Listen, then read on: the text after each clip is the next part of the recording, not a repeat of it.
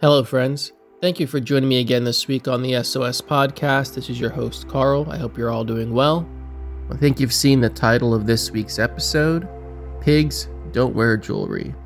It's a pretty safe bet that we all agree that's probably a general rule for our society. Of course, someone of my generation is familiar with Miss Piggy. She was always decked out, dressed to the nines, had on her jewelry and her nice blonde wig, dresses, gloves. But she's an exception because even Peppa Pig, who the kids can look up to these days, doesn't really accessorize much. You know, a dress, some shoes, maybe some rain boots. That's pretty much it. Now you might be asking yourself, what on earth are you talking about? Why would we be discussing something so stupid? There's a good reason. Why don't you turn with me? We're going to read two scriptures that are invaluable wisdom for us. Perhaps a lesson that we overlook or misinterpret, but it is a valuable lesson. So let's look at first Matthew 13, verses 45 and 46, and they read, "Again, the kingdom of heaven is like a merchant looking for fine pearls. When he found one of great value, he went away and sold everything he had and bought it."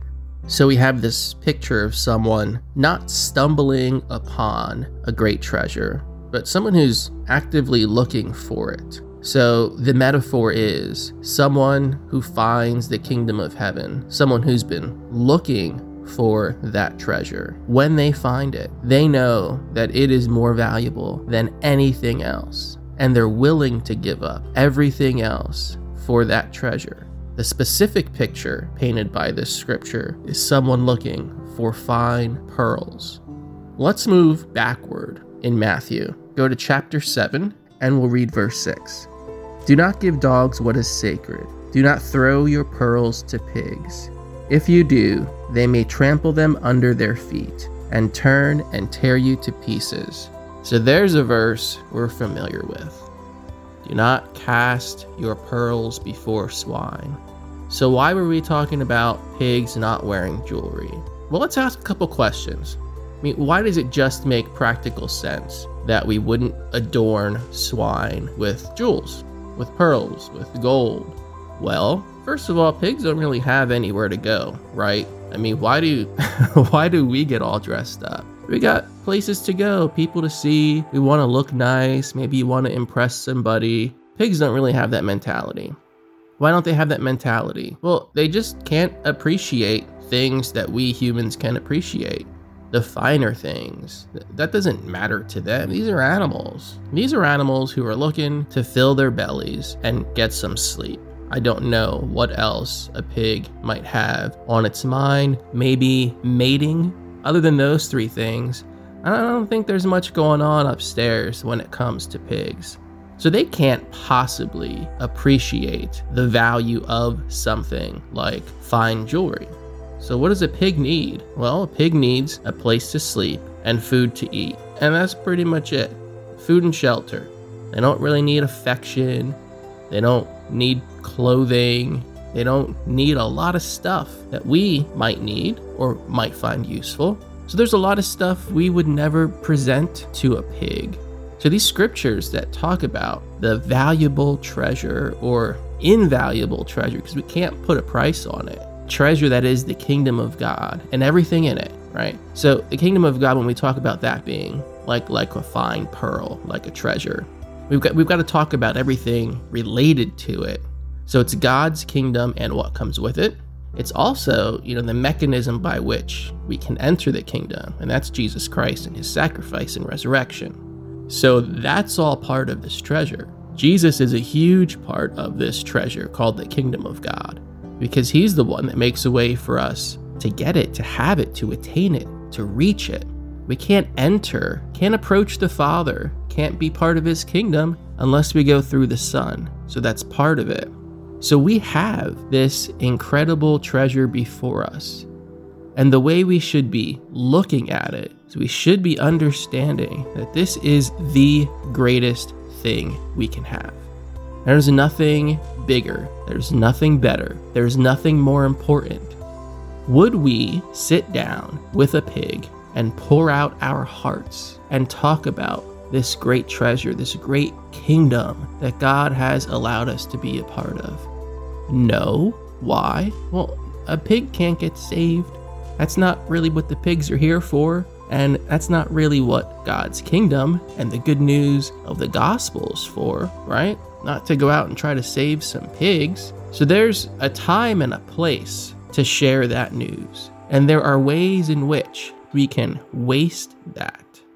So that's the question, right? That's, who are the swine that we are not supposed to cast our pearls before? Who is it who would take that treasure, rip it out of our hands, and just stomp all over us? Well, it takes discernment to know that.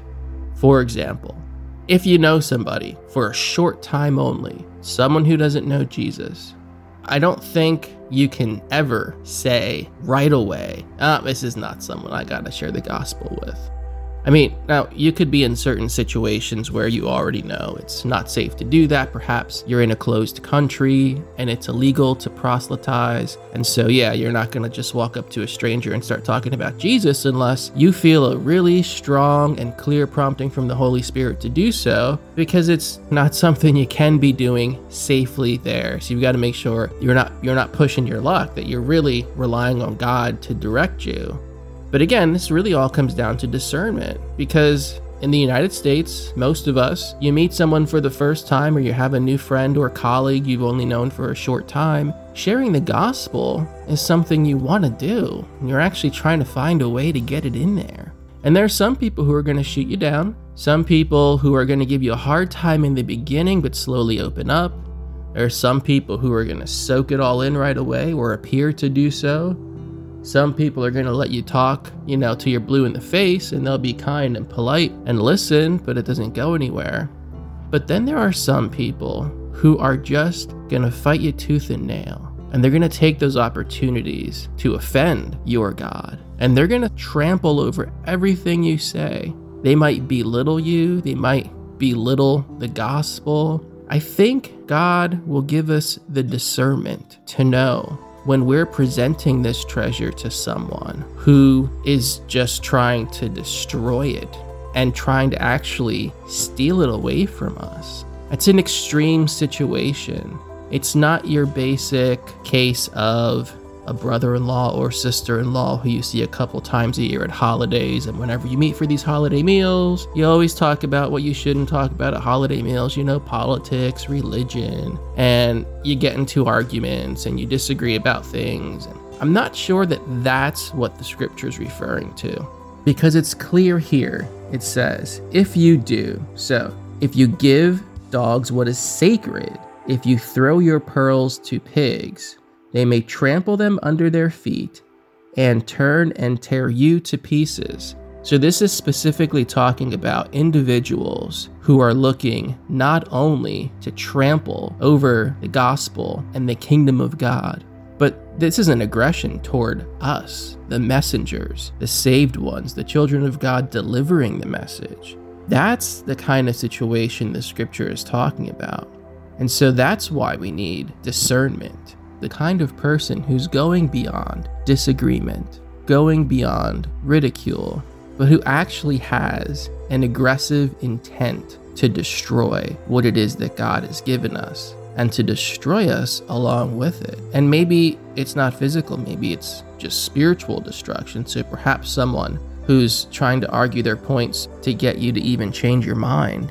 Those are the kinds of people we cannot cast our pearls before. What we have and what we have to share is worth more than anything ever will be worth. And God wants us to share that responsibly. And what he's telling us is there are times when we've got to say no. There are people with whom we've got to be able to discern that we can't share this good news. And that sounds like a difficult thing to learn. It sounds like a difficult thing to put into practice. You might even think, well, I just can't imagine that there's anybody God would not want me to share the gospel with. But the scripture is clear. There are people out there who have no intention of drawing near to him, no intention of opening their hearts to the good news of Jesus Christ and his sacrifice and the kingdom he makes available. There are people out there who really just want to destroy that kingdom and everything and everyone that comes along with it, and includes us. We don't want to be getting into conversations with people whose only aim is to draw us away from that kingdom. Those are conversations that we've got to be able to tell that that's happening. And for our spiritual well-being, say, I just don't need to take part in that conversation. So I'm just going to pray that God gives us the discernment to walk this out well.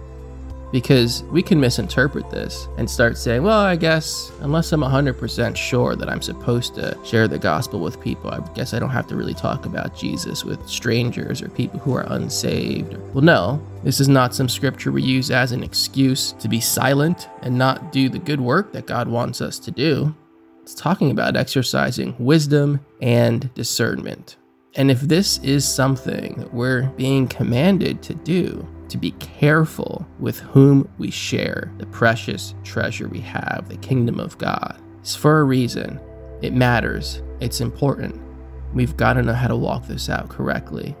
Let's use this treasure wisely and effectively and for God's purposes and according to his plan, his will, what he's ordained and decided. Let's just get some wisdom and some discernment so that we can walk this out the right way. Father, thank you, God, that you give us opportunities to share this precious kingdom with others, to bring people into the fold, that we can play an active role in helping save some from the fire. Father, your word is clear. There are times when we've just got to keep silent. There are people who don't want to hear what we have to say. And beyond that, God, they actually want to try to convince us otherwise. There are people who want to steal this kingdom from us. And your scripture says, your word says here, we are not to cast our pearls before the dogs and swine who would seek to trample over those pearls and then rend us, tear us to pieces. Father, just give us the wisdom and discernment we need to know when it is that we are to be silent. But Father, don't let us have attitudes that decide that we will hide behind this command and simply be quiet all the time. Because we know there are probably many more times when you want us to speak up than when you want us to be silent. So Father, give us courage and the desire to want to speak of your kingdom, share the good news with as many people as we can. Father, just being the light to the world that you command us to be. Father, we love you, and we can't wait to see you face to face. In Jesus' name we pray. Amen. Good day, and God bless.